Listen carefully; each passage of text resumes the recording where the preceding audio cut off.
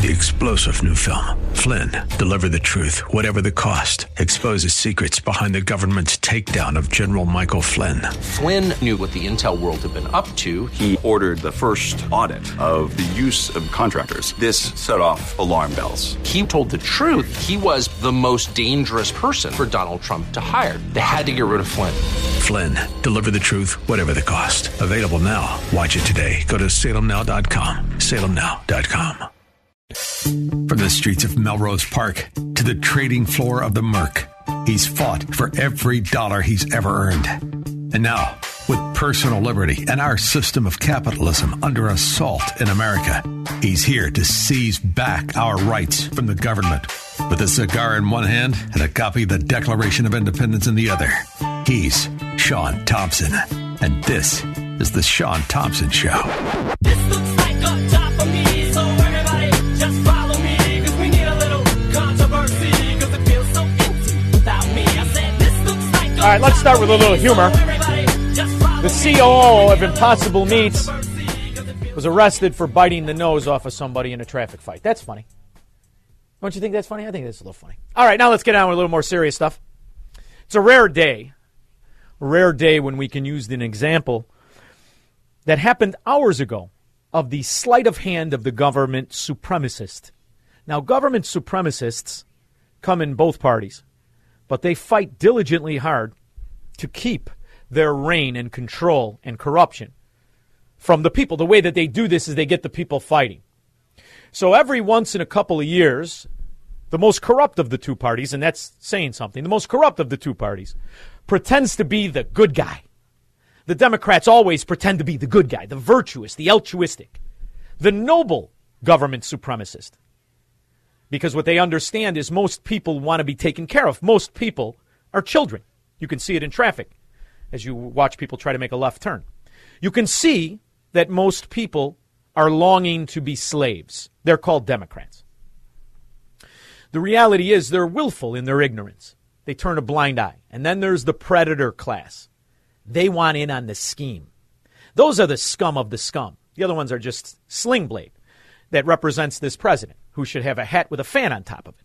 So he's going to come out today and pretend to want dark money out of politics. Ironically, has done nothing his entire life except prostitute government power.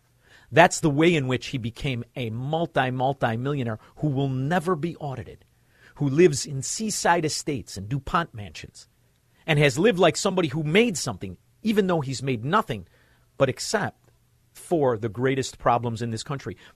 Political corruption normalized. That's what Joe Biden has made. He sits there as an asset to the Chinese Communist Party. An asset. $32 million they had given to Joe Biden Crime Family, Inc. They pretended that the crack-smoking, whoremongering, degenerate son was a consultant or a lawyer, or who gives a rip. He was a bag man, and everybody who can think knows it. That's the only reason anybody gave that piece of garbage anything, let alone they put him in a investment vehicle that the Chinese government funded for $1.5 million. So the entities that funded that and profited from that all kicked in to bribe Joe Biden, which is why all the policies enrich those companies. And this is what you see. So we have an example of Joe Biden pretending to be noble rather than the whore that he is, the $2 whore in a $5 world.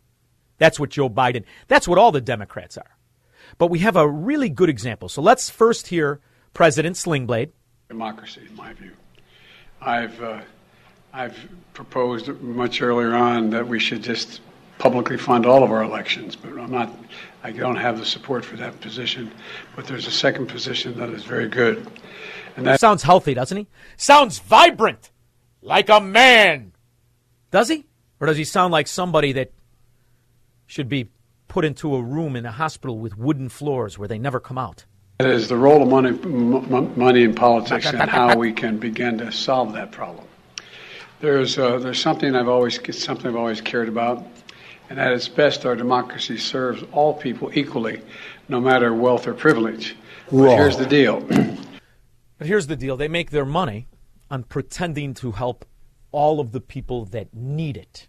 They pretend that this system of government supremacy is not only altruistic, but actually works for the people. You hear the useful idiots that are their pigeons, are their pawns. They're always helping somebody, right? The widowed wives, the children. What's the most sympathetic? Always the children, let alone the hungry children. The hungry children are always the way. We have new information in the fraud investigation into an organization claiming to feed hungry children. The FBI alleges the St. Anthony-based Feeding Our Future took tens of millions of dollars in federal child nutrition money and funneled it to people who spent lavishly. As Caroline Cummings reports, the investigation is already spilling over to the state capitol. These documents reveal what investigators are calling a large-scale scheme to defraud the USDA of millions of federal dollars intended for child nutrition programs. So that was 6 months ago. This organization has been in operation for 7 years. This organization has now has 47 members that have been indicted today. They have managed to steal $250 million from the government. In March 2020, early in the pandemic, a small group of people in Minnesota had an idea and saw an opportunity.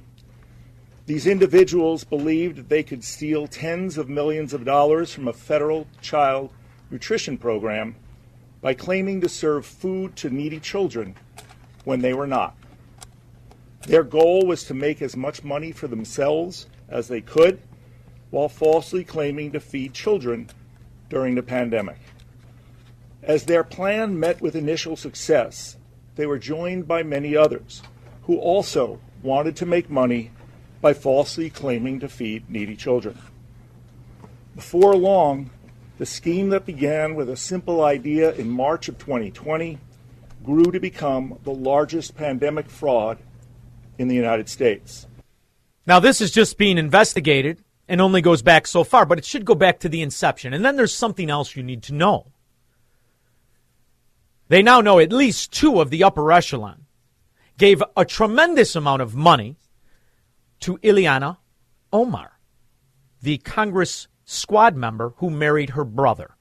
2 months ago, Ileana Omar had another good idea. The gentleman from Virginia is recognized. Thank you, Madam Speaker. I yield 1 minute to a distinguished member of the Committee on Education and Labor and a leading advocate to reduce and eliminate child hunger, the gentlewoman from Minnesota, Ms. Omar. Gentlewoman is recognized.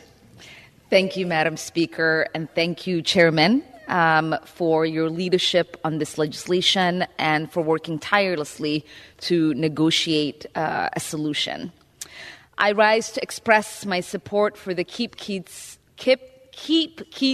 Fed Act as food costs continue to soar. You didn't expect clear words. After all, she married her brother with the stuping und. Critical legislation is a lifeline for millions of American families struggling to make ends meet. In my home state of Minnesota, 1 in 9 children are food insecure. This bipartisan legislation builds on my bill. Food insecure. 250 million that they found. They won't look further.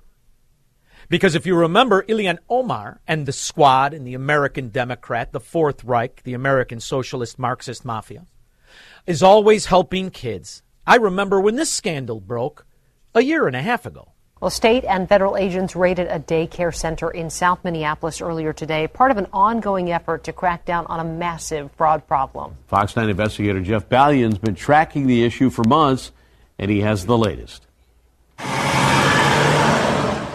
Parents dropping off their kids at the Baraka Child Care Center were... What's the name of it? Baraka?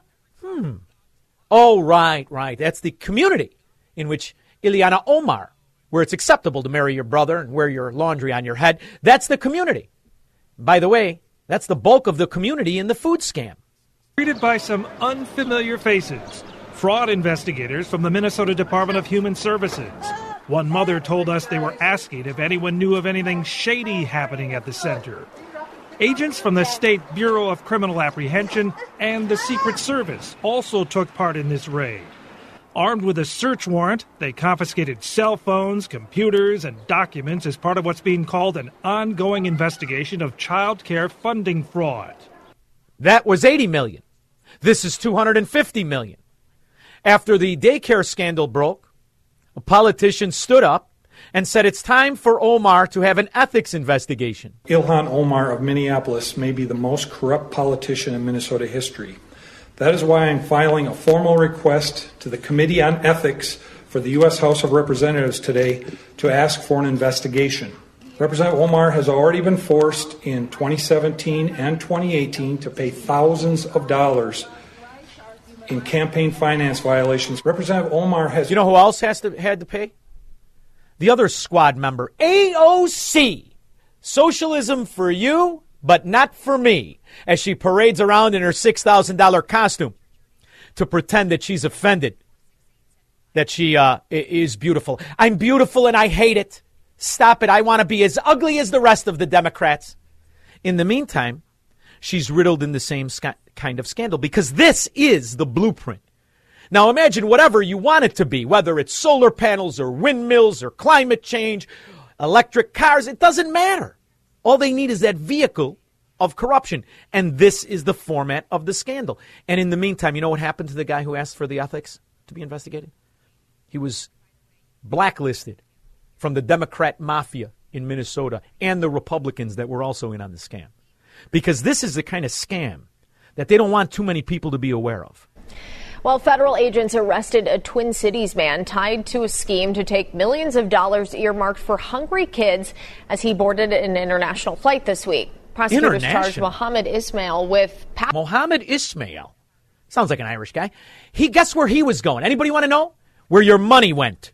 Back to the mafia in some dirt hole. Passport fraud. He's also named in the federal investigation into Feeding Our Future. WCCO's Jennifer Mayerly looked into the arrest and where the investigation stands. This is where FBI agents caught up with Mohammed Ismail on Wednesday. They arrested him on a jetway at MSP as he boarded a flight with a final destination of Nairobi, Kenya. He's named in an investigation into Feeding Our Future. You know what $250 million buys you in Kenya? Slaves and a big estate. That's where slavery is still legal. And imagine what $32 million buys you if you give it directly to a crackhead who has a guy with dementia running for president. It's all the same scam, and all they need to do is keep the focus on them being the good guy. There's much too much money that flows in the shadows to influence our elections. It's called... Here's a political whore, sitting president, who is tied directly and indirectly through the crack-smoking, degenerate, whoremongering son to over 100 LLCs in the state that was created for tax fraud and evasion that he's from, Delaware. And yet when you question any of it, including the fact that the FBI, forever bothering Italians, and is supposed to be an investment organization for the federal government, has had the evidence in its possession for 3 years, you almost have to love the way they pivot. Let's go to Cricket Face, Debbie Wasserman Schultz. Ooh, this is who they used to test Viagra for 10 years. Lady from the great state of Florida, Debbie Wasserman Schultz, is now recognized. Thank you, Madam Chair. I mean, what a lot of bunk. My Republican colleagues are trying to use the investigation of Hunter Biden to hurt President Biden and promote former President Donald Trump. That much is very clear. They have not come up with any evidence of wrongdoing by former President Biden, despite investigating this issue for 2 years. Wrong. Yet Republicans have turned a blind eye to former President Trump's violation of the Presidential Records Act and ongoing national security implications. Wrong. President Trump, let's be very clear, took government records from the White House, including some of our nation's most sensitive secrets, and then stored them unsecured at his country club. Now, Debbie Wasserman sounds offended by that.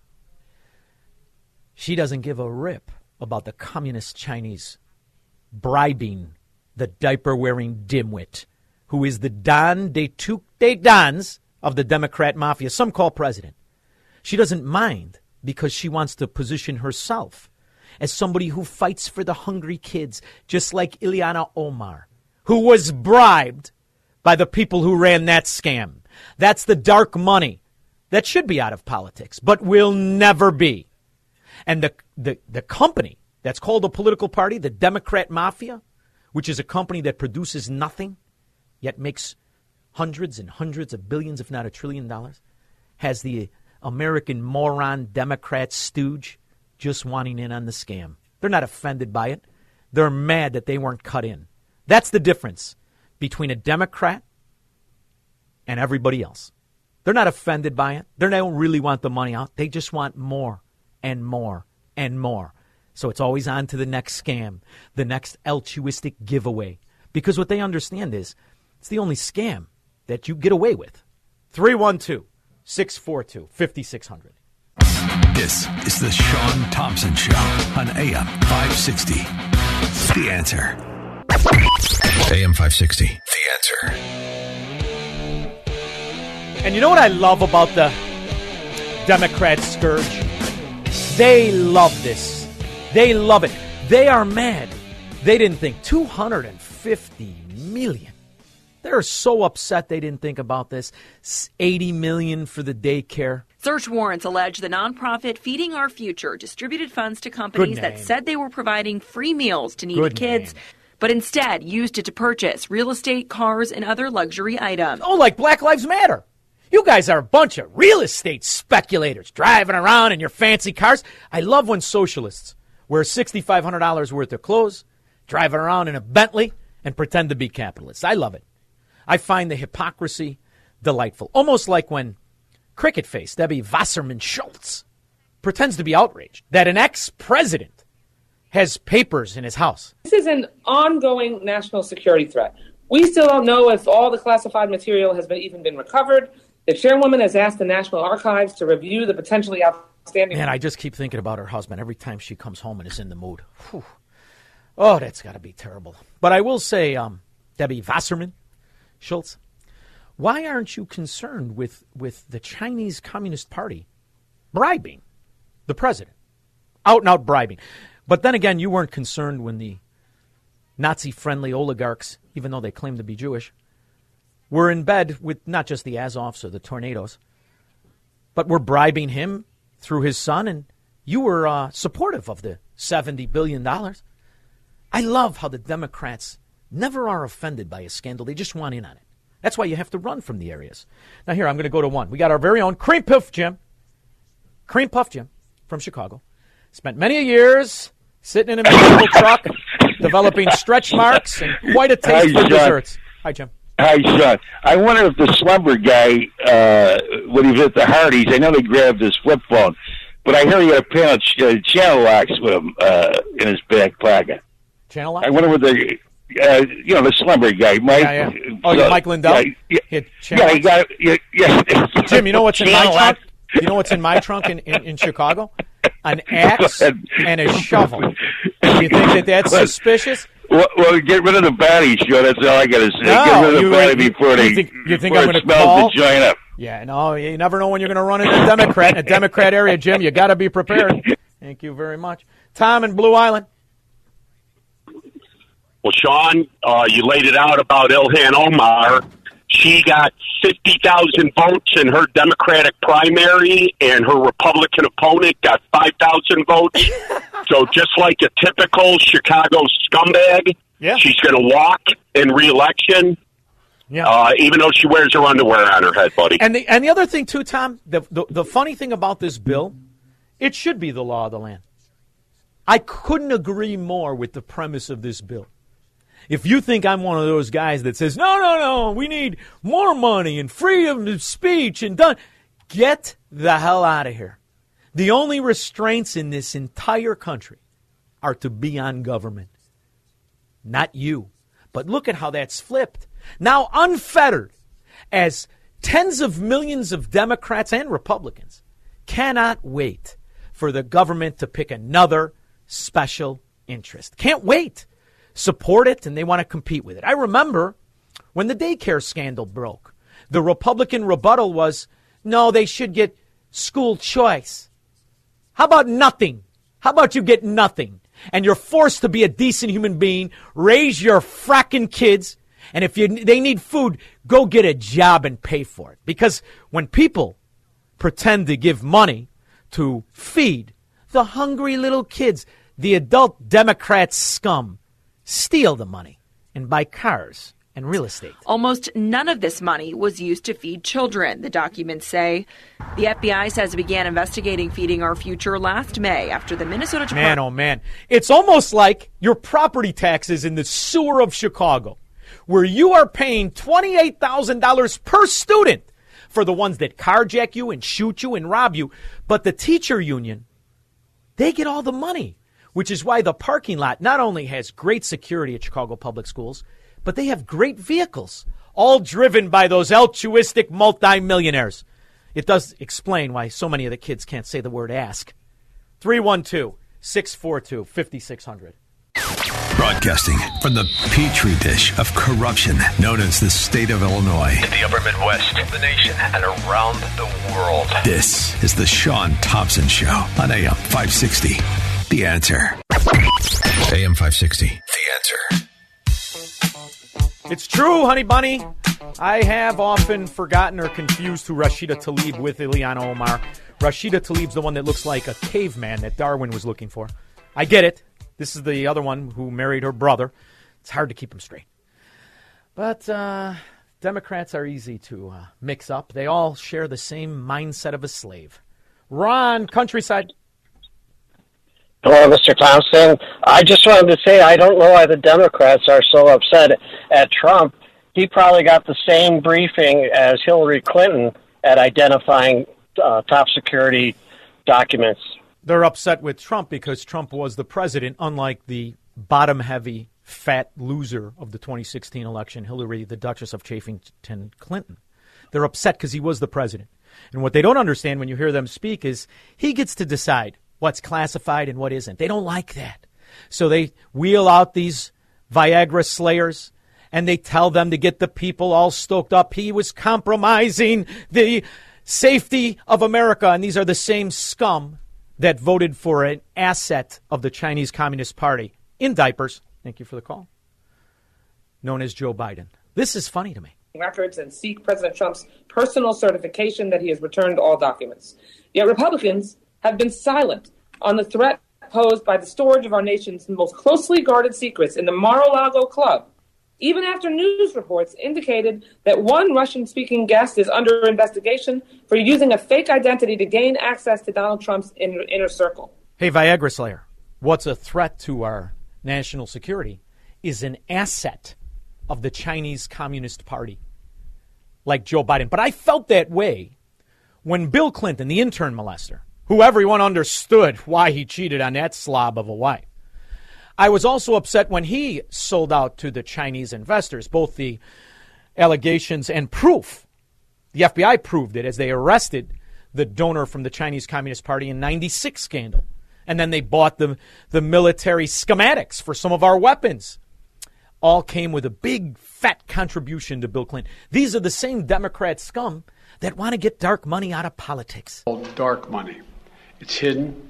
Right now, advocacy groups can run ads on issues, attacking or supporting a candidate right until Election Day without disclosing who's paying for that ad. They have to disclose it. Sling Blade. It's at the end of the commercial. It's in the bottom of the literature. It's everywhere, you stupid son of a dog. Now, I understand your party doesn't read to the bottom of the page, but there are still some people who avoided your public school education and can read in this country, and those are called Republicans. And the argument is, should the PACs be able to run commercials and yada, yada, yada? But I do believe there should be an absolute and total control. I'd like to see dark money out of politics, but I'd like to see corruption out of government. And how are we going to do that when the most obvious bought and paid for political whore in our nation's history sits atop our government? He doesn't know it or what day it is, but he does sit on top of it. How many Democrats know that the Democrat Party is the one that wins almost doubles the Republican money raised dark? Democrats have often railed against super PACs and what's called dark money. However, new findings reveal Democrats have been cashing in on dark money. Jackie DeAngelis has been digging into it. What did you find, Jackie? Well, it's another example, Stuart, of, it's okay. It's not okay for you, but it is okay for us. And of course, a lot of people are talking about that. But the Democrats have denounced dark money, warning of corruption with corporations and billionaires spending unlimited sums through loosely regulated nonprofits. Watch this. We need to get big money out altogether and ensure that foreign dark money doesn't continue to pollute our politics. So now I wonder if the foreign dark money is if you put one of your crack-addicted children on a board, whether it's Amtrak or Burisma or some Chinese investment company. What was it? What was the name of it? Rosemount Seneca, which him and Devin Archer and the Heinz kid. I wonder if is that okay, Joe? You fracking scumbag. Republicans come to the table armed to the teeth. They've got all of their donors, their wealthy donors. They've got their super PACs. They've got their dark money. This is about the people's interests that are being served. Here she is. If you add up her assets, she's well over $400 million, really $5 billion. If you just look at the cash, which she admits to $128 million. Nancy Saggy Pelosi and her drunk husband. Not the dark special interest money. Get dark money out of politics. But new reporting from the New York Times, Stu. Now, the New York Times doing this actually says a lot. Found that 15 of the most politically active nonprofits that typically supply Democrats spent more than $1.5 billion in 2020. On the GOP side, 15 similar groups spending $900 million. Do the math there. The Dems took in almost twice as much money. Doesn't matter to a Democrat scumbag, willful slave voter. All they want is in on the scam. Mike, Sugar Grove. Yeah, Sean, I'm just letting you know, with all that IRS agents, I was wondering if it's going to improve on me getting my money. I still haven't even gotten my federal income tax money yet. No, you're not. Because I didn't file on a computer. Mike, I'd like to bet you probably not. A very good cigar that you get your notification of an audit before you get your money. Would you care to take that wager? I would not. All right. You're a smart man, Mike. Good news is you're going to have and I appreciate the cigar because I love them, but I listen and I love you, brother. Thank you. Right back at you. And we'll make sure to give your lawyer one, as you're going to have to fend off the Leviathan of the Fourth Reich led by the American Nazis. Craig, Rogers Park. Hi, Sean. Sean, thanks again for your great guest this week. Yesterday's was great, but and your hard work. Thank you. I just wanted to let you know that Emo Jones' son, Emo Jones, who ran the state into the ground into the political crook, his son now has been indicted on bribery and lying to the FBI in a red light camera scheme today. Oh, yeah, but not one red light camera will come down, and they'll just pretend that they're mad, and hopefully this guy will rot in prison, which he won't, and the beat will go on, and the Chicagoans will pay the money that will disappear into the general fund because they need that revenue to pay for their corruption. So they've got to sacrifice somebody. Emil Jones's son, what is he, the third or the fourth or the seventh? Who can keep track? He's a good sacrificial lamb. He won't squeal too much like a pig. 312-642-5600. I got a lot of more for you. Marxists, socialists, and communists are not welcome on the Sean Thompson Show on AM 560. The Answer. AM 560. The Answer. It's funny if they open up that can. The American people want restraints on money in government. I don't care what challenge, freedom of speech, how it's linked. People want that. People have to realize there's a reason that these companies, these special interests, buy politicians. There's a reason K Street never has a recession, only Main Street does. That needs to come to an end. And that is a bipartisan issue. But the people who have to enlighten the citizens get paid from that money. The media, all from television to print, to radio, all of it, all benefits from money in politics. I think it should be handcuffed. There's no question about it. Can you imagine if there was only so much money that was allowed to be spent? Maybe we could get our country back. Because when you turn these representatives into nothing more than fundraisers, which, by the way, is exactly what they're doing. Congressmen, senators, they don't read the bills. They don't represent their home because there's more money in being a whore. Just ask one of the squad members, AOC, Ileana Omar. I wonder if it's ever going to come out that at the root of this scandal and the daycare scandal that broke in Minnesota, you're talking over $300 million. Both of those scams had participants who gave money to Ileana Omar. Or does she get to hide behind the altruistic virtue of I'm just a socialist who cares about the kids? Because that's a great scam, man. And it does explain how 2 months ago, this is from 2 months ago. Meals Act to ensure children continue to receive school meals this summer. I am proud to have been part of this fight. While I wish this agreement could have provided a permanent solution, this is a vital step to prevent millions of children from going hungry throughout the next few months. Man, if only these drug dealers, these degenerate scumbags, all kinds of loan sharks and bookmakers and mafia guys realized where the real organized crime is. Where the real organized crime is. A nonprofit that received more than $30 million in 2 years, claiming to feed hungry kids. It's alleged some of that money went to line bank accounts instead. The case remains open with no charges so far. Well, today is a good day. Let's celebrate a little bit. We are here to describe charges in what has become known in Minnesota as the Feeding Our Future fraud. Today we are announcing charges against 47 defendants in 6 indictments and 3 informations. Boy, oh boy, oh boy. I hope this leads to this dimwit, brother marrying scumbag with her laundry on her head in handcuffs. Craig in Mount Greenwood. Hey, Sean, thanks for taking my call. Anytime, brother. Now, another area where there's a lot of money, and they know it, and they're going after it, is the kids. The kids with the COVID shots, they're not going to let this go. They want to make this. They want to take and get those jabs into all the kids and everything because there's all these millions and billions of dollars in jabbing all the kids so that they can go to school or they can do this or do that. But here's the crime in it. They know that those shots have problems in all different categories, and especially for the kids with regard to bearing children and everything. And they don't care. They don't care to take and hurt these children and everything for the sake of the money and the power. That's what really gets me is these kids are innocent. They don't know any better and everything, and that's where they're going. They're going. But their minds are so able to accept slavery from the government supremacists. In fact, to your point, Craig, we played it yesterday. I still think it's worth playing again today. I've been into fashion since I can remember.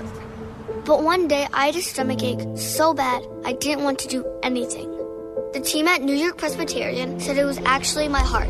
It was severely swollen. Something called myocarditis. You'll get used to it, kid, and then you could be a fashion designer right up until your heart explodes. Eduardo, Midway.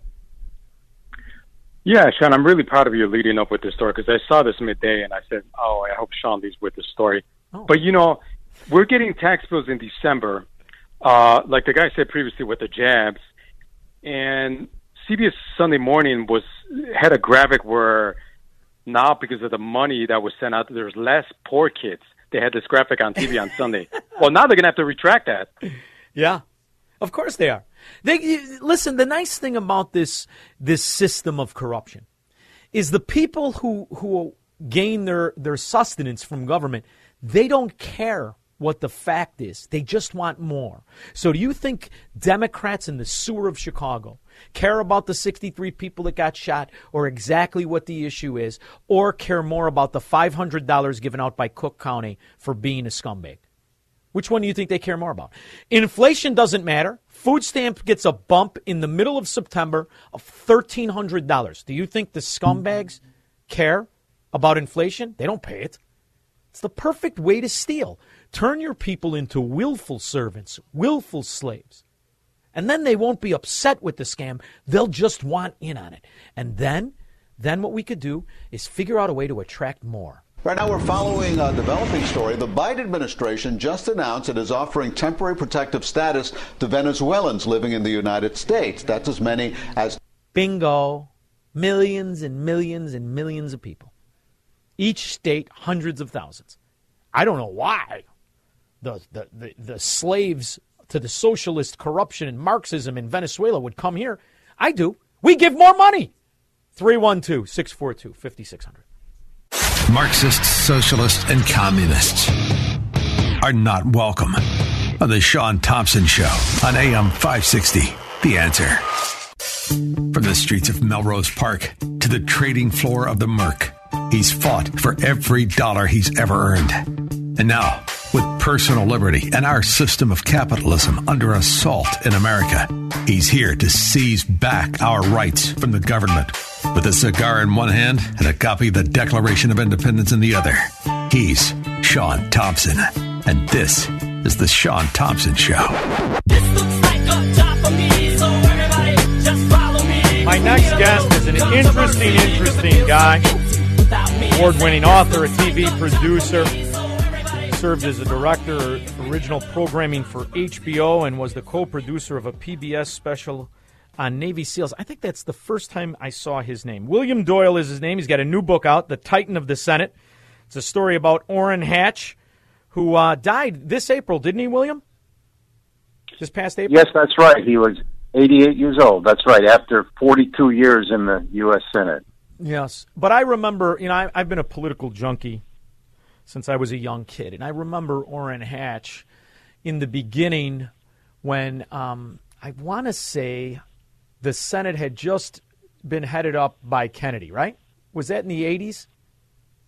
After Tip O'Neill? Well, or is that the 90s? Well, actually, Orrin Hatch went to Congress in 1977 as a almost totally unknown, until then, Salt Lake City trial attorney, and he wound up as the number 3 person in line to the presidency as President Pro Tem of the Senate until 2018 when he retired. So, my book kind of covers a large sweep of American history as seen through the perspective of a very, as you know, a very, very bedrock conservative leader, but a man who also got together with Ted Kennedy and liberals and did 4 great things for the country that I would argue are not left or right that I focus my book on. Actually, I start my book is about 5 events, really. The first event is when Orrin Hatch just got to Congress, the Senate, and he decided that he would almost single-handedly try to stop a dramatic expansion of union power in America, backed by Jimmy Carter and the AFL-CIO.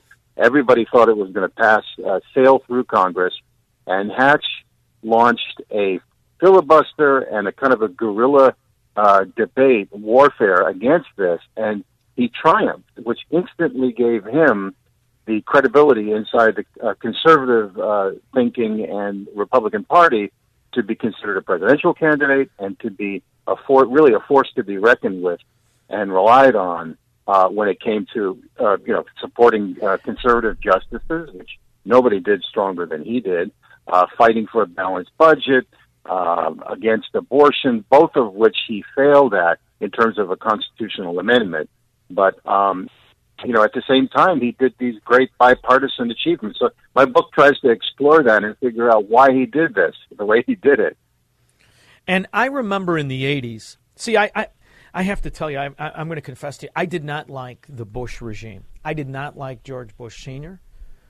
I sympathized with George Bush Jr., but I think he made some terrible, terrible mistakes.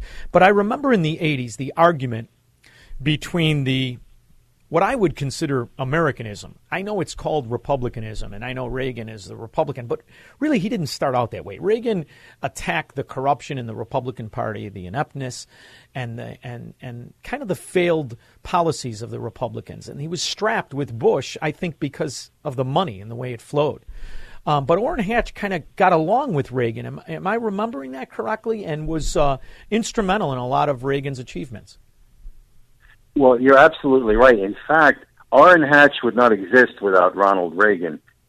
Senator would not exist. And because in 1976, after Jerry Ford beat Ronald Reagan, or was in the process of beating him, Orrin Hatch asked for Ronald Reagan's blessing as a Hail Mary pass to generate publicity in what was a campaign that he was not winning, Hatch.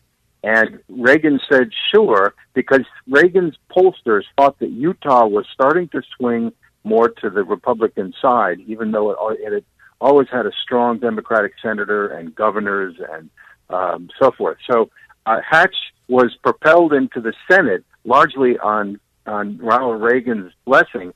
And amazingly, 6 years later, when he ran for re-election, Hatch was going to get beat by Ted Wilson, the Democratic Salt Lake City mayor. And at the last minute, you know what Ronald Reagan did?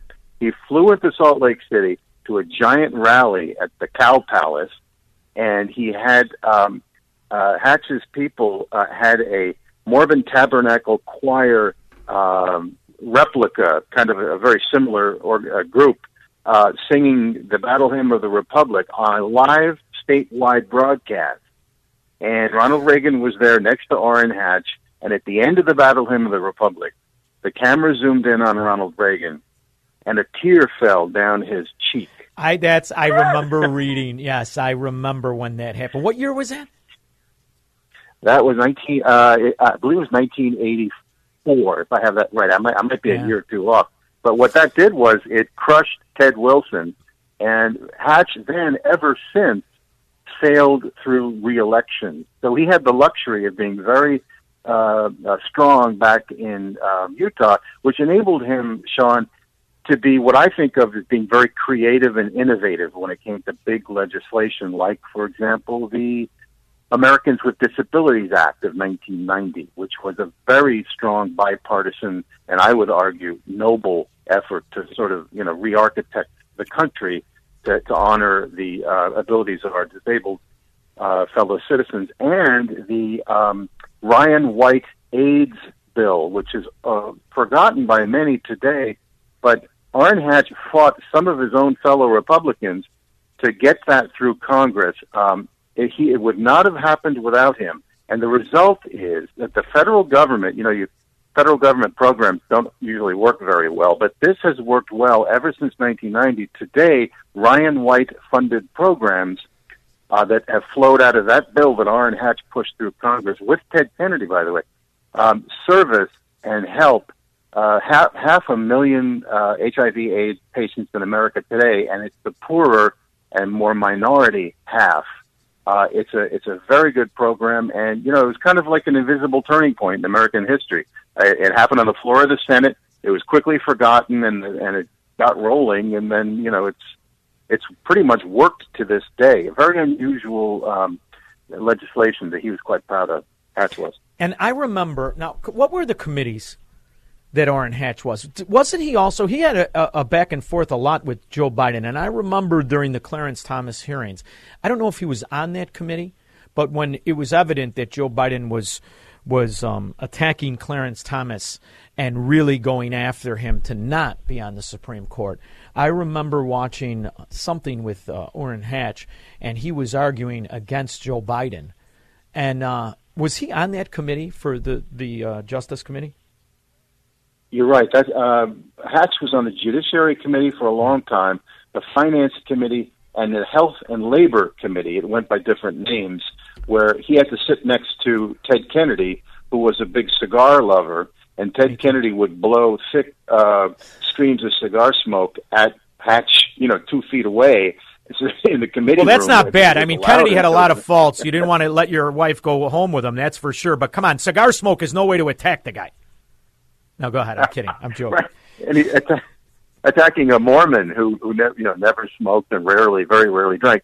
But you're remembering correctly. In 1991, the Clarence Thomas hearings, which were vicious, it was a train wreck, supervised by Joe Biden, where you had a distinguished young black professor who was female being asked personal, embarrassing questions by a lineup of often elderly white men in a way that no side. I mean, but it's like a rabbit hole. You go down the rabbit hole, try to figure out who's telling the truth, and I think you'll get nowhere.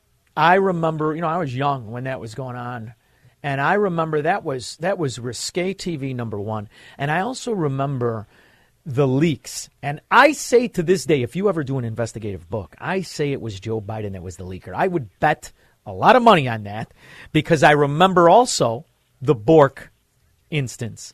And I remember Orrin Hatch arguing on behalf of Bork. And that's when I first kind of, I always recognize, because Orrin Hatch did one thing that was ahead of its time. He did dress very well. His thing was he always looked like $1 million. Yeah, and I spent a lot of time with him, and he was looking that good until 2020 and 2021. But Hatch was furious at Biden for mismanaging this process. And Biden shut the whole Clarence Thomas hearings down moments before witnesses who seemed to be backing up Anita Hill were going to be called.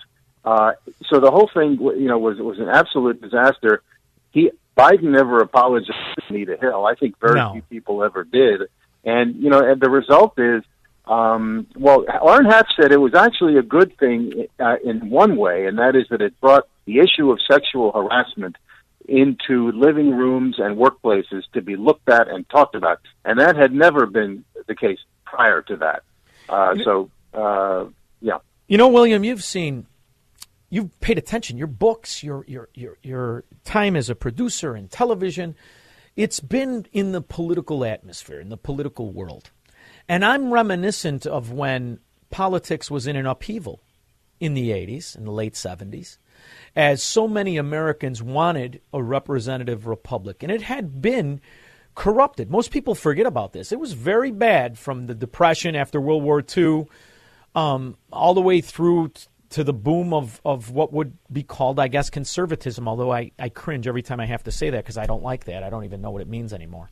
But through the principles of Americanism and to the principles of a republic. And I think there are a few guys that started out that way and then became part of the creature that people loathe as government. I call it government supremacy. It seems to be in control of anything. And I'm wondering, as you reflect on your career, on all of your books and everything you've done, do you think that maybe there will be a pushback again and maybe this ship will right itself and the principles of Americanism may come back into light? Or are we going to be in this quagmire of collectivism? Well, if Americanism means honoring the Constitution and honoring honest intellectual debate and working out creative, innovative solutions to solve national problems that you can pay for, that don't expand government, that are efficient, that that don't rely on the tired answers of the past, then I think all it takes, Sean, is one charismatic figure to come forward and hammer away at what we're talking about. I think the lesson of Barack Obama, who had a very fresh and bipartisan message that propelled him into office. Donald Trump, who had no political experience at all, all he did was stood up and talked with passion. He got elected, and the lesson of recent history is that things can change quickly. Politics is volatile, and I think that we could have. I've made the case in the past that the Republican and Democratic parties should be combing the backwoods and the cities of America for veterans who have served in Iraq and Afghanistan. And I wrote a book about the Iraq War called A Soldier's Dream. And I met dozens and dozens of men and women who had fought alongside Muslim allies and bled in the sand with them and run cities and power plants and, $10 million budgets and, executive experience, in other words, and been under fire, and they've come back. And these are Marines and Army officers, junior officers. I would run any one of these 100 people for office, and I don't know why we're not doing that, because they would have a fresh perspective, and I think a very American one, because, I like that was their job. I think I'm so disgusted and so disheartened by the duopoly that has managed to normalize corruption and failure, and always seem altruistic in its failure, in its bastardization of American government and a representative republic. And when I think about your books and the fact that you've been writing about these veterans and you see what has come of that, of their loss, of their sacrifice, of the trillions of dollars wasted, and you can only come to the conclusion, and we need to make sure that never happens again, because I'm hard-pressed if someone says, what was the good in it, to come up with any answer that makes sense to anybody. It seems to be a multi-trillion-dollar boondoggle, not to mention just the lives and the trajectory of policy and government as we knew it, back when Orrin Hatch was a young man fighting for the principles of Americanism. I want to start a new party and call it the Liberals, because I'm the real liberal. What do you think? The classical liberal party, sure. Well, I think Rudy Giuliani became mayor of New York on the liberal line and the Republican line, and I think maybe even the conservative line. But, my book is about the bipartisan moments, largely, of the Hatch era. I've actually one very partisan moment and 4 bipartisan major achievements. But, bipartisanship is not always a good idea. It's no guarantee of wisdom. The Vietnam War, the Iraq War, the Afghanistan War, and withdrawal were all deeply bipartisan mistakes. Federal aid to education, childhood education for the last 20 years, has been a complete failure by any metric, and that was Ted Kennedy and George Bush II pushing No Child Left Behind. Enormous waste of money. It hasn't worked. So they were bipartisan failures, too. Yeah, that's what we have to avoid, those pitfalls. I'm wondering what history will show us of the bipartisan movements on not just the spending bills of Biden, but the foreign policy chaos. So I'm looking forward. I know you got a book out today, and it's out today. It is called The Titan of the Senate, and I cannot wait to go through it. I did not realize there were the 4 major ones. I'm interested in reading about it. But I can't wait to see your next one, The Failures of Bipartisanship and the collapse of the duopoly, led by a guy who interviewed me on radio. Thank you very much, William Doyle. My pleasure. Thank you, Sean. Good luck in New York. Now, listen, I'm from Chicago. When you're going to the car, you tell your wife serpentine. It's harder to get you in these Democrat sewers. You got to stay safe. The in-laws. That answers every question. That serpentine. There's a lot of wisdom in that movie. Thank you very much for coming on. Great. Thank you. We'll be back with your calls and comments after this. Call Sean now. 312-642-5600. AM 560. The Answer. Riders on the storm. It's a storm, huh? Big storm in Chicago? Riders on the storm. That'll hopefully hamper some shootings. 312-642-5600 if you care to participate in the show. In the meantime, we're going to dive into the immigration scandal. Because this is a scandal. This kind of insanity is a scandal. I often play the clip of Biden giving not just amnesty to people from Venezuela, which is the ultimate destination of the American Marxist, socialist, mafia's policies. That's what it looks like. We've been talking about this for years. Back when Hugo Chavez, may he burn in hell, was touted by the Obama Democrats. Remember the book? Ooh, he gave him a book. No kidding. It shared very similar philosophies. I think, too, his daughter was very wealthy, just like Maduro's daughter is very wealthy. And instead of dealing with the issue, we are at the ultimate destination. See, the Venezuelans know that we're sympathetic, not just to the plight of their failure of what they're living in by eating their dogs and the rest of where socialism leads, but that we've already given them amnesty. Right now we're following a developing story. The Biden administration just announced it is offering temporary protective status to Venezuelans living in the United States. Simple. So that's why you're at this problem. So when we hear this constantly... On the border, why is the border more overwhelmed under your watch, Mr. President? Because there are 3 countries that are never happy. There are fewer... He almost said never happy. Did you hear him? This stupid idiot with his propeller hat. Oh, God. Immigrants coming from Central America and from Mexico. This is a totally different circumstance. What's on my watch now is Venezuela, Cuba, and Nicaragua.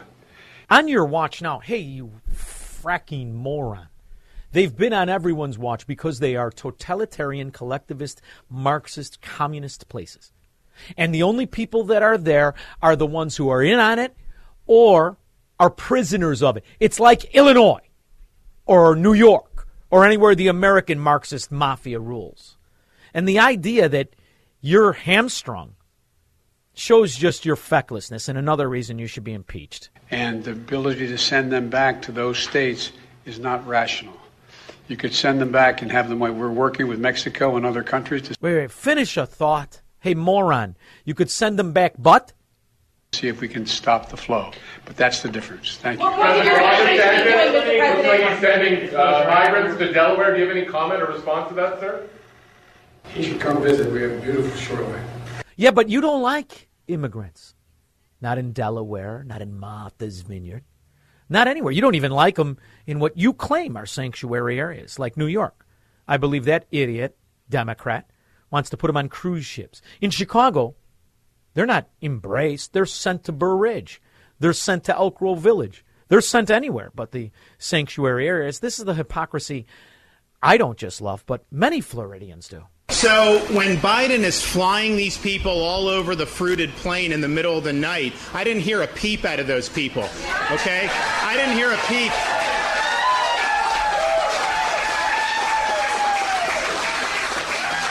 I haven't heard a peep about all the people that have been told by Biden you can just come in, and they're being abused by the cartels, they're drowning in the Rio Grande. You had 50 that died in some shed in Texas. I heard no outrage about any of that. I haven't heard outrage about all the fentanyl that's come across the border that's killing Americans in record numbers. Not only haven't we heard outrage, we've had policies become created and funded that embrace, stoke the massive drug issue that is destroying the lives of Chicagoans, Illinoisans, New Yorkers, everybody. And so many of the Democrats who have kids that have been affected by the chaos fentanyl has caused, they are still embracing the policies of the Democrat mafia because it's within those policies that funding is. And I believe that is the definite connection. There is no question in my mind.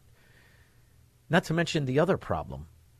Who else is in that mix? Last month in August, there were 12 individuals on the FBI's terror watch list arrested here at our southern border. That brings the total for fiscal year 2022 so far to 78 people on that terror watch list arrested here at the border. That is triple the previous 5 years combined. Just to put it but I just heard Biden talk about the threat to America are what he calls white supremacists, what he means Trump supporters.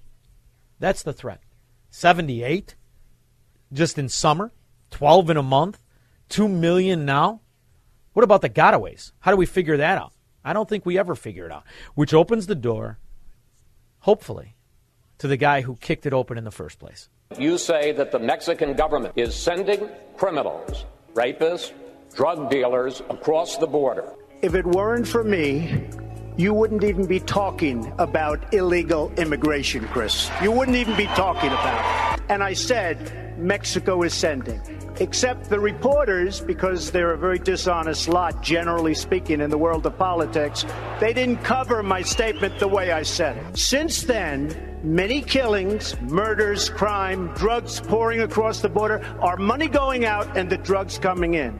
Border Patrol people that I deal with, they say this is what's happening because our leaders are stupid and the Mexican government is much smarter, much sharper, much more cunning, and they send the bad ones over because they don't want to pay for them. They don't want to take care of them. Why should they when the stupid leaders of the United States will do it for them? And what we do know, not just because of the Mexico independence celebration in the sewer of Chicago, we do know that the Mexican government has been in bed with the cartels for 20 years, maybe more. Since 2007, Mexico's drug war has caused the deaths of more than 160,000 people. Although the current president has attempted to address this prolific violence, many gangs are intimately connected and protected by corrupt officials. So, just how corrupt is Mexico? Well, Mexico has dealt with corruption since its foundation as an independent state. The first ruling party gained power through rampant electoral fraud and ruled for more than 70 years. Today, the current Mexican president is a member of that party. Corruption runs through every sector of society and is largely based So when you hear about the border, You realize this isn't just people fleeing the policies, which any person would flee. These are cartel members taking advantage of the American weakness, the American corruption, also known as the American Democrat Party. In December of last year, we had a shooting at a Christmas party in my county. Out in rural Culpeper County, we had a shooting. All of the vehicles present at that party had California and Pennsylvania license plates. We quickly noticed that 38 Super was the caliber of casings we found everywhere on scene. And those of you who know firearms know that is a choice weapon of the cartel. Of course, no one knew much of anything, but when we got with our partners at DEA and HSI, we quickly learned we had hit a cartel jackpot. Months later, the shooter from that incident was located and arrested in California. Surprise, surprise. In less than a week before we could extradite that person, he was mistakenly released from the jail in California and hasn't been seen since. I could go on, but what America needs to know is that what was once happening in the backyards of American border towns in the Southwest is now in the front yards of Americans all over our nation. My message to Washington as a citizen is to do your job or get out. Yeah, that should be your message to every Democrat scourge. You will have this ongoing problem as long as Democrats are in charge anywhere. Anywhere. You want to solve the problem? Throw out the Democrat. How's that for something short that morons could remember? John in Palatine. Good to hear you. Listen, we're getting close to election cycle soon, and we know that the Democrats don't play fair in their advertising. So I was just wondering, in an effort to get rid of Pritzker, do you think Darren Bailey and the other Republicans should start playing ads on the radio where we actually hear Pritzker's voice on the other end of the recording when he's actually trying to buy off Senator Obama's seat? I remember, and I didn't like Bruce Rauner. I never trust a billionaire married to an ugly woman. Didn't like him. But what I remember about Bruce Rauner is he used to play those clips at the FBI. He not only had a clip of Fatso trying to buy the seat, but directing the actions of the most corrupt, obvious corrupt Democrat governor that state's had for many, many decades, Rod Blagojevich. As he negotiated the legacy of corruption between the Pritzker family and the Chicago Democrats. Yet, among Democrats, that's a resume builder. That's not a detriment. Because the problem you have is the mindset of those legacy Democrat areas. They'd rather be in on the fraud than see it ripped down. They'd rather be in on the corruption than see it ripped down. Those are willful slaves.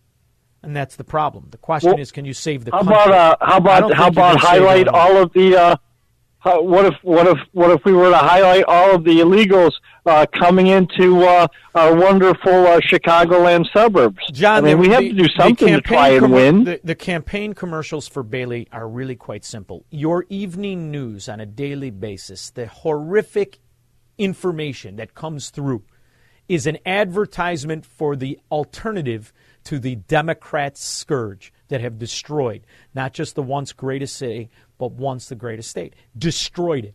So if that's not information, a campaign commercial enough, is the evening news that horrifies you, then you're obviously one of those useful idiots that have already destroyed it.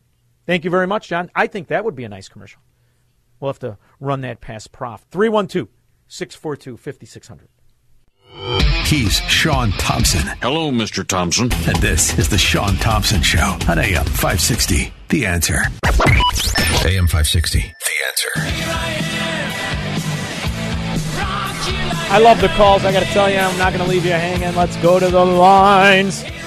Rich, Indian Head Park. Hey, Sean. How you feeling tonight? Good, brother. How are you? Good. I'm good. Listen, I got two quick things. The first one is this, the sheriff in Texas, this Javier Salazar. Yeah. He said he's looking into someone who lied to these illegals about going to Martha's Vineyard. He's a Democrat. It's all political. He's a Democrat. An elected Democrat who would rather see his people be victims, robbed, raped, killed, just like Kim Foxx. So what do you think? Right. He shares the same brain. I hope he doesn't have that peanut face she has, because that's a rough look. Rough look to get around with. But and the next thing is, go ahead. No, you go. The next thing is I saw a headline that said, "U.S. the greatest country in the world," and there's only 37% of the Democrats that think it is, and there's 69% of the Republicans. Well, when I a knew Democrat the Democrats think it's refers not the to greatest. America, they refer The to Republicans, the. I thought, would be a little higher. Well, it doesn't matter. When politicians and Democrats who believe in government supremacy think America's great, it's because they're referring to every program that's bankrupting our nation that we hate. They don't like the concept of freedom. They don't like the Enlightenment. They reject it. They're working hard to undermine it and normalize the welfare state, the corruption in it. Those are Obama Democrats who tout programs like Obamacare and refuse to recognize it as failed corrupt policy that enriches but a few. They are the useful slaves. We're calling them Democrats as they refer to themselves now. Mike in Brookfield. Hey, it's great talking to you, Sean. You know, you are one of the only guys on radio that can take my anger and frustration and kind of formulate thoughts for me. Yes, So thank you very much. kind of a relief. Spent many years I gotta arguing with tell you. guys who could punch me in the face. Go ahead. Yeah. So listen, there's something I want to talk about that you never hear anything about. Is, you know, they're paying all these wealthy parents' kids their schooling, right? They want to vote, but that's really not the big fish. What they're really fishing for is the big fish who's getting a Harvard education, Yale education, that's going to have influence later on in life. That's what they're really going for. The votes are You're great. right, Mike. Mike, I love you. I went long with you. God bless it. This time is fast, Mike. I'm sorry. Kevin, Al, we'll get to you guys later. I got Al, a Manhattan candidate. All right, listen, I got to go to break. I went long. I'll be back after this. Sorry, guys. From the streets of Melrose Park to the trading floor of the Merc, he's fought for every dollar he's ever earned. And now, with personal liberty and our system of capitalism under assault in America, he's here to seize back our rights from the government. With a cigar in one hand and a copy of the Declaration of Independence in the other, he's Sean Thompson. And this is The Sean Thompson Show. This looks like a job for me, so everybody just follow me, 'cause we need a little controversy. You know, we sit at a time in this country where the government is openly intimidating citizens. Force is now the norm. Stripping of the principles of Americanism ever more present. Never thought you'd see this. I know I didn't. But then I'm reminded of our actual history. I'm reminded there is a time in this country when the government unleashed the military on citizens. Oh, we can wrap it up in a nice little wrapper and pretend it was about slavery. It wasn't. I don't care what anyone says. I know that's the proven propaganda story that sells. But if you know anything about the lawyer for the railroad, I didn't refer to him as Honest Abe. I recognized what he did, the atrocities, and the idea that 1 million people died, and it's rarely even talked about. Those million individuals, it's rarely talked about. 13 states abolished slavery. Not to mention Abraham Lincoln's own writings on slavery prior to when he found a story that would sell. I know it's controversial, but isn't it controversial when you're talking about Civil War? That's why my next guest, I can't wait to talk to him. He is a former Army helicopter pilot and company commander. He holds a Jefferson Davis Gold Medal for excellence in research and writing. His name is Dr. Samuel Mitchell. He's the author of more than 40 books. His new book, Voices from the Confederacy, True Civil War Stories from the Men and Women of the Old South. Dr. Samuel Mitchell Jr., thank you for joining me. How are you? I'm doing great. How about yourself, Sean? Good, but I also realize what we're standing on. We're standing on the precipice of what could be the next Civil War, where we already have a history of the American government unleashing the military force on citizens. So as I think about that'll never happen here, I realize that already did happen here, and people don't really like to talk about the issues. They like the fairy tale more. Well, that's true. The myth of the singular cause, I think more than anything else, the war was about money. As soon as the South left the Union, they increased the tariff from 24% to 47%. And Those who think it was about slavery need to consider what the Lincoln regime did. They backed the Coran Amendment, which would have guaranteed slavery forever. It would have been up to the states to abolish it, and the federal government could not interfere. And it passed the House and the Senate with a 2/3 majority with the full support of Abraham Lincoln and then President James Buchanan. So all the South had to do to assure slavery in perpetuity would be to come back to the Union and ratify it in the 30 days before the between the passage of the amendment and the firing on Fort Sumter. 5 states did ratify it, and not one of them was Southern. The South had left, the Deep South had left the Union. They didn't want anything to do with it. And the proof is the tariffs of abomination, which were decades before a shot was fired in the Civil War. This argument over money, started decades before the Civil War, and I'm more interested in the ideology of it. And I obviously am against any form of slavery, which only really exists to this day in the Middle East and in Africa itself. But what I am more in love with is the principle of federalism and the idea that if corruption, if financial fraud, bastardization of American principles cannot be left by states that want integrity, then are you really united or are you just extorted? So either change the name of the country or recognize the principles of it. I agree. We've come a long way since 1776, and not all of it's been good by any means. And I'm wondering, as you're writing your new book, Voices from the Confederacy, tell me a little bit about the book, and then I'm going to ask you a little bit about what you see in the current events.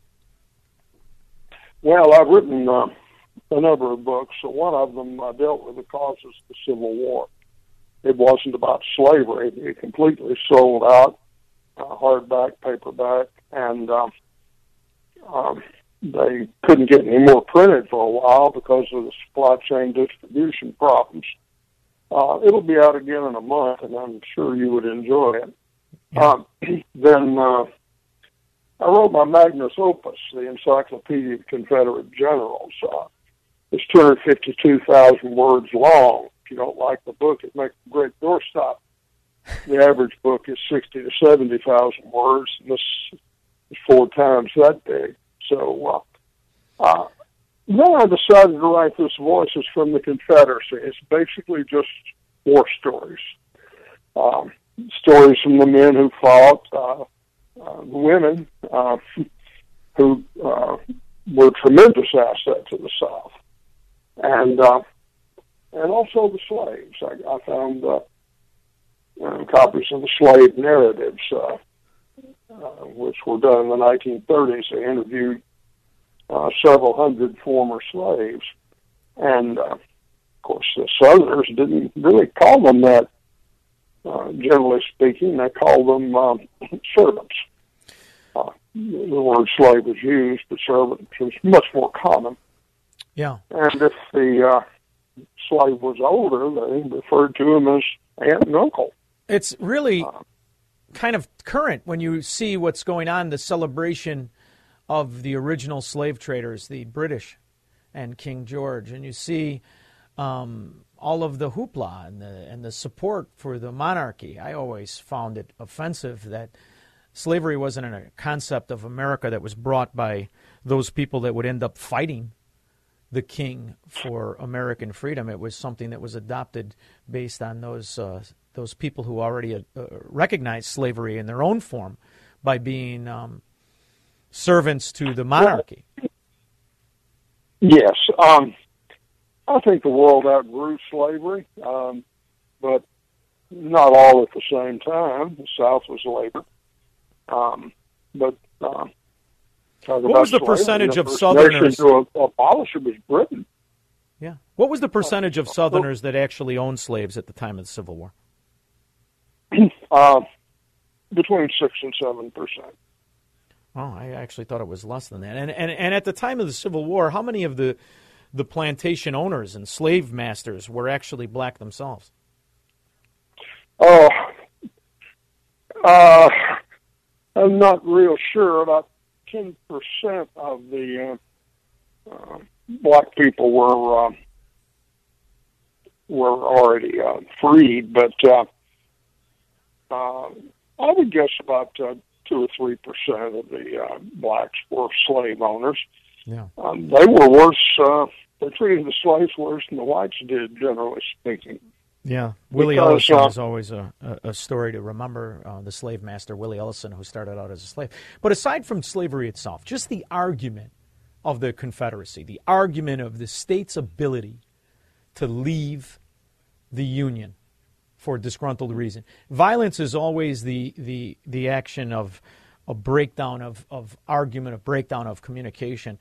The talk of the Confederacy itself actually was quite long prior to the war.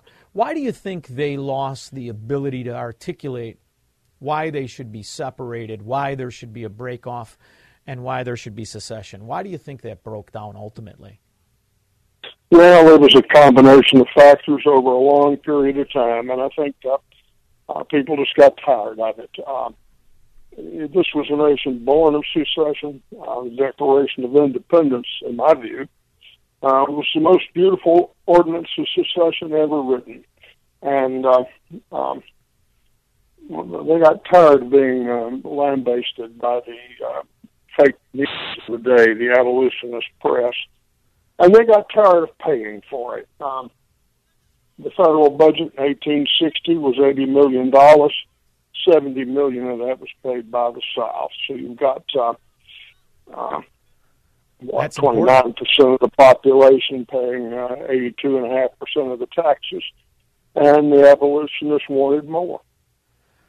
And Doctor, as you're talking, doesn't that kind of remind you of right now? Only the numbers are bigger, and the logistics aren't set up between the South and the North anymore, but between the corrupt and the uncorrupt. There's a lot of similarities between then and now, huh? Frighteningly so. Frighteningly so. I'd say there's a decent chance we'll have a civil war in our lifetimes.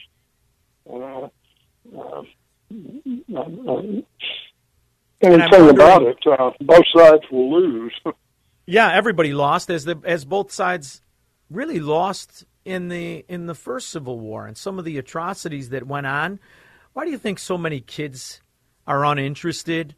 Is it strictly because they're just uninformed by the government-sponsored education system, that they don't look into the million people plus, and they don't even know because so many of them went unreported, or so many of the atrocities that happened in the rebuilding of the South, so many of the atrocities committed by the government? Do you think that that's the perfect way to breed a society susceptible to another civil war? I think it is. There are depths of ignorance we haven't even begun to explore.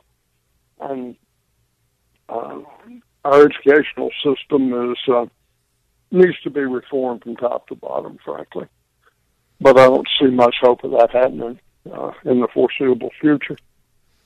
And when I say they, the government supremacist, which is what the real problem in this country is, when they get away with misinforming generations over the country's greatest atrocity. Yes, slavery was a part of it, and so many people are ignorant to the Ulster Scots and the original people that were indentured servants and the rest of it. But when you see the susceptible nature of Americans to accept some of the same abuses by government, and you see censorship become the norm, and you see threats from Washington come out, this is exactly what happened and what led up to the first one, isn't it? It is. It is. For those who think it was about slavery, they need to look at the quotes of Abraham Lincoln. He very clearly wrote Horace Greeley, the editor of the New York Tribune, and said if he could restore the Union by freeing the slaves, he would. If he could restore the Union by freeing none of the slaves, he would. And if he could restore the Union by freeing some of the slaves and leaving others in bondage, he would do that also. and that was only a few months before the Emancipation Proclamation. And that, as Lincoln himself said, was a war measure. You got to remember, in September of 1862, when you first issued it, the North wasn't winning the war. They had a tremendous advantage. Their population base was 22 million white people as opposed to 5.5 million for the South, so they had a 4-to-1 demographic advantage. But they were losing. So And many part of times. the problem. Go ahead. I'm sorry. No. You go ahead. Part of the problem. Go ahead. Well, part of the problem was Lincoln. You had better luck denying the divinity of Christ today with a lot of people than criticizing Abraham Lincoln. But he was military illiterate. And the goal of the Emancipation Proclamation was to prevent the South from achieving diplomatic recognition by Great Britain and France. And he also wanted slave revolts, which would siphon off the strength of the Confederate Army because they'd have to go put them down. But the black people of that day weren't as stupid as Lincoln seems to think they were, because they knew what would happen. The guiding principle, they put down slave revolts before, the guiding principle was, hey, it's better to kill one too many than one too few. And and these people were unarmed. Pitchforks aren't very effective against Confederate rifles and muskets, so they did not revolt. Although 191,000 of them did join the Union Army. Some of them by force, and some volunteered. When you go through your research of the South, when you look at the fact that over 90% of those people who were arguing for the Confederacy did not own slaves, and you see the letters back and forth from the poor Confederate soldier back home, and you see the articulate understanding of the pertinent issues in the original argument, which was not about slavery but about money, and about 70% of those people being stripped with abusive, onerous taxes and tariffs and the rest of it. Do you think that more of those citizens back then had an understanding of the pertinent current issues that were affecting them than the virtual moron today who's willing to give away his freedom and his independence to bend knee to the government supremacist? Oh, absolutely. Absolutely. And it does explain why 90% of the people who fought in it didn't own slaves and were not a part of the tagline of what they now believe is the Confederacy. Do you think that there's an argument to secede today, a better one than then? I wouldn't say it was better, but I would say it's just as good. But I'll tell you one thing: the average Southern yeoman farmer did understand. He understood that his state was being invaded, and he understood it needed to be defended, and that's why you had the Confederate Army and why it experienced the successes that it did. Frankly, given the odds against the South, 92% of the industry was in the North. Population base was 4-to-1 in favor of the North. It shouldn't have taken 4 years, frankly. And anyway, but this book just gets into the stories. There's one you might enjoy. It was by Ida Lee Adkins. She was an 8-year-old African-American girl. And when the Yankees arrived at the plantation, well, they tied up her master, her mistress ran, and the Yankees were looting the plantation and stealing the silver, but also, more importantly, the storehouse. She understood that if they got away with it, there wouldn't be anything left to eat, and she had to eat too. And in those days, the South, she was in North Carolina, they didn't have any sugar. everything sweetened by watermelon juice or honey. And she tried to, after they tied up her master, she tried to cut him loose, and Yankee sergeant said he was going to cut her tongue out. Came for her, and she ran out the back, and they had some bee boxes. She grabbed a limb, thinking very quickly, and started knocking over bee boxes and stirring up bees till she said, I could smell the poison. And then she took off, and the bees chased her, and she ran right into the middle of this Union cavalry detachment. Some of the Yankees were dismounted, holding their horses. Others were mounted on the horses, and others were leading the plantation. And those bees started stinging horses and Yankees, and the horses started throwing Yankees high into the air, and the Yankees were cursing, but as idly said, what does a bee care if you curse it? And the horses broke loose and started running. The Yankees, who had the silverware and pillowcases, dropped it to fight off the bees, and the food was dropped. The horses ran away, and the Yankees started chasing the horses, and the bees were chasing the Yankees. And idly said that some of the Yankees ran faster than the horses. And they saved the plantation. And the mistress said, idly, you have saved us all. And she took a gold ring from her own finger and put it on Idly's. And when she was interviewed by the federal writers back in 1938, Idly still had that ring on. And it was probably the only piece of jewelry she had in her whole life, given the poverty of the Reconstruction and New South eras. But it's just stories like that. That's what this book is about. The new book is called Voices from the Confederacy, True Civil War Stories from the Men and Women of the Old South. He is Dr. Samuel Mitchum, Jr. First of all, I want to thank you for the work, and I want to thank you for everything you did for this country, former Army helicopter pilot and company commander. Thank you very much for coming on the show. I truly appreciate it. I have a copy of the book. I'm going to go through it, and I'm probably going to have you back on. All right? Hey, please do. And Thank you. have Regner send you a copy of It Wasn't About Slavery, because that gets into the deep part. That's where the deep water is. I love it. I'm interested in the deep water, and I'm interested in what you do. Thank you so much, Dr. Samuel Mitchum, Jr. Thank you. Thank you. Appreciate it. We'll be back with your calls and comments after this. He believes in freedom, capitalism, and individual liberty. And because of that, he's become an enemy of the state.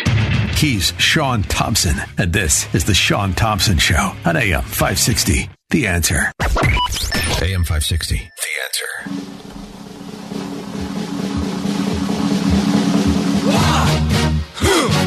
Yeah. You have to be ignorant to the principles of freedom to not recognize the chaos of war, in particular, civil war.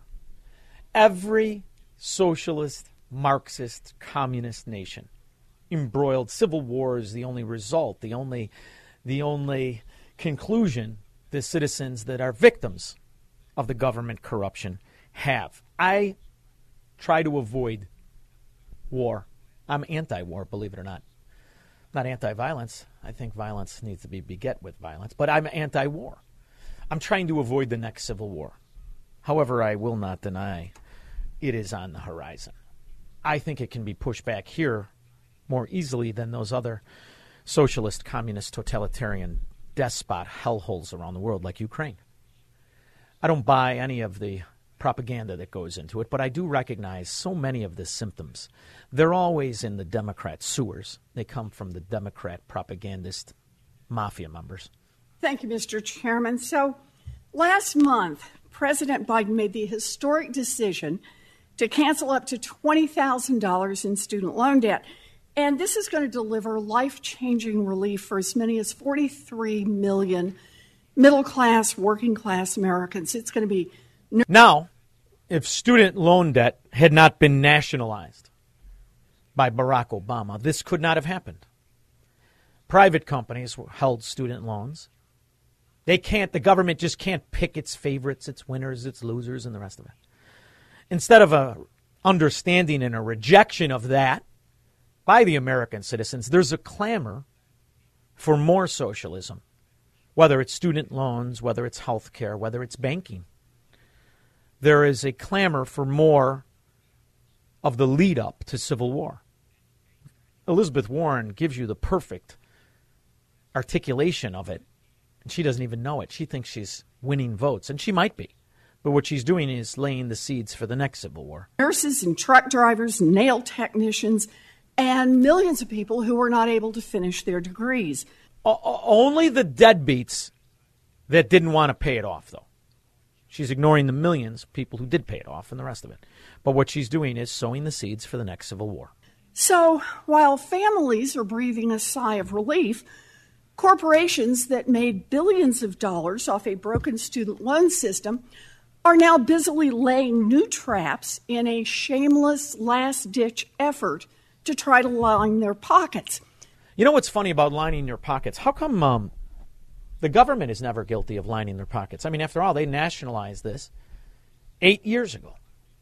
Had they been lining their pockets? Or have they been using it as a weapon, as a lure, to get more and more willful idiots known as Democrats? Navient, one of the world's largest and worst loan servicers, is now leading the way. According to reports, immediately after the cancellation was announced, Navient sent multiple emails to borrowers encouraging them to refinance their federal loans. As opposed to the Democrat mafia that sent massive campaign contributing emails out to idiots that don't want to pay for other debts, saying, look at what we just did. We just gave away $1 trillion to those righteous deadbeats who don't want to pay their student loans, also known as the Democrat base. Come aboard. But when companies try to tell people you can refi less interest than you're paying the government that is lining their filthy pockets with the VIG, known as interest on the student loans, and will continue to do so on those people they didn't wave a magic wand and grace with the acceptance of what is called free money, but isn't free. It's just the bastardization of student loan debt. Under Navient's private lender, Navi Refi, with the promise of lower interest rates. Now, Ms. Gittleman, your organization has a long history of protecting consumers from student debt scams. So I want to ask you, let's say a borrower decides to take Navient up on their offer and refinances their federal loans with a Navi Refi tomorrow. What would this mean for cancellation under President Biden's plan? Thank you, Senator Warren, for the question. If they refinance with Navi Refi, then they will essentially be replacing their federal student loans with a private student loan. Because only federal student loans are eligible for cancellation, that means they may no longer be eligible for that cancellation. And that's why student loan debt should never be held by the government. Because political pimps and whores, like Biden and the fake Indian who looks like Chuck Connors, can never pick winners and losers. That's why everything should be privatized instead of nationalized. That's why the biggest atrocity to capitalism, ironically, wasn't perpetrated by just Democrats like Barack Obama, who nationalized student loans, but Republicans who laid the groundwork for the nationalization of banks. That's why Democrats run with that ball. So we invested an additional $12 billion into community banks because we know community banks are in the community and understand the needs and desires of that community as well as the talent and capacity of community. We know that community banks that will be sent to the ghettos are not just owned by Democrat oligarchs like Pritzker and who's the guy running for Secretary of State? Janulius. Answer my own question. And the rest of the Democrat scourge that prey on the ignorance of the Democrat constituents, but now will be backdoor nationalized to the Democrat mafia. They're telling you that they're fascists. They're telling you that they're socialists.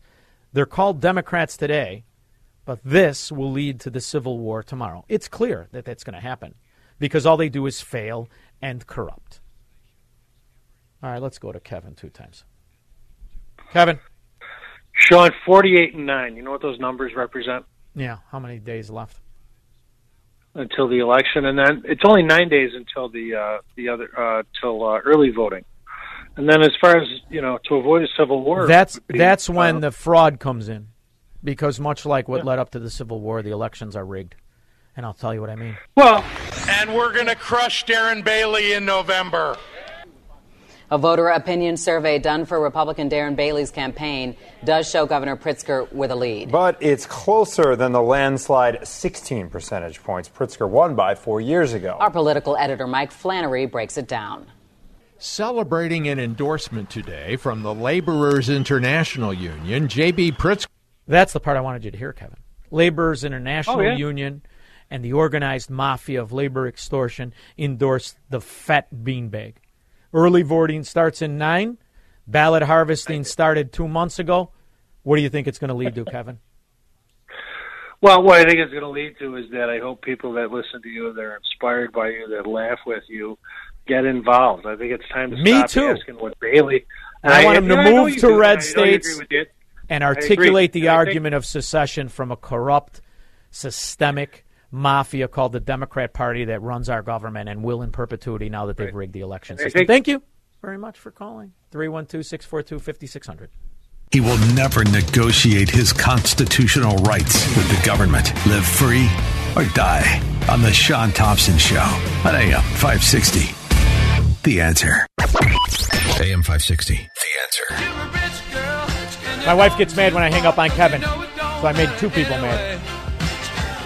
But the reason I did is because this clip of the media mafia in Chicago talks about the unions that support the fat, useless tyrant Pritzker.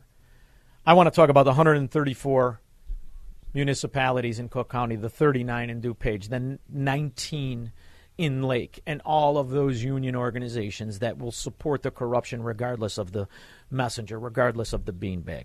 That is the problem. So there are states that welcome that corruption, that systemic corruption, and will forever be in control of the mafia. There are other states where that doesn't exist. What I believe in is to secede through peace, not war. Don in Merrillville. Yeah, Sean, I just heard you touch on it about Elizabeth Warren is sowing the seeds for civil war, and you said it yourself that you see it coming.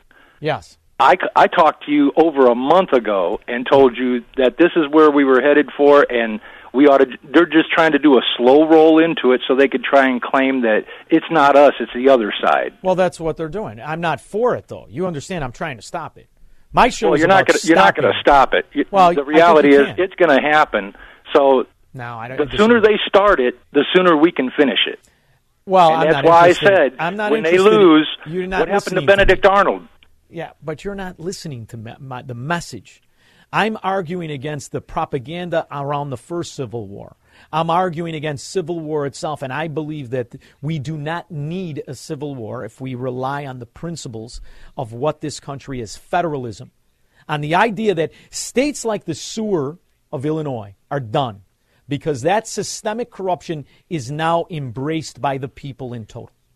I don't see it as a civil war. I see it as a subversion of this country. Well, listen, there never has to be violence. We have it in our agreement that if we are states of federalists, we are a federalist society, the right to leave is either there or it isn't. And if it's not, then just admit what it is and stop calling it the United States and call it the extorted states. I'm for correct verbiage. If you do not have the right to leave by choice, by will, without violence, then you're a slave.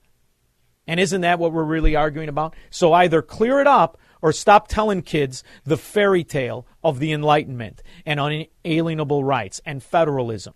Let's just be clear. Steve in Willowbrook. You got about 50 Sean, seconds, great kid. show. Thank you, brother. Yeah, quickly. JP equals Superior Bank, where all those poor people lost millions of dollars when the bank went under. But not just poor people from ghettos that he preyed on. Poor people that he took advantage of, their economic ignorance. Those same people who were victimized from him, Steve, unfortunately, are voting Democrats. So you either have the ones that are in on the scam or the ones that are too stupid to see it. That is the Democrat mafia. I'd like to fight up against it. through mind, through power, through principle, not war. I'm ironically advocating for peace. All right, I'll be back in 21 hours. We'll do it all again and even better. Don't just have a great night. Have an American night. 3-star General Michael J. Flynn, head of the Pentagon Intelligence Agency, knew all the government's dirty secrets. He was one of the most respected generals in the military. Flynn knew what the intel world had been up to. He understood its funding. He ordered the first audit of the use of contractors. This set off alarm bells. The explosive new documentary, Flynn, Deliver the Truth, Whatever the Cost, uncovers the facts behind this scandal. Flynn told the truth. He was the most dangerous person for Donald Trump to hire. I find out the worst enemy that I'm going to face in my life is right here in America. They took my assessment and they wanted me to change it. And I was like, I'm not changing it. They had to get rid of Flynn. With in-depth interviews, archival footage, and never-before-seen personal records of the man behind the headlines. I just felt like I was drowning. Flynn, Deliver the Truth, Whatever the Cost. Available now. Watch it today. Go to salemnow.com. salemnow.com.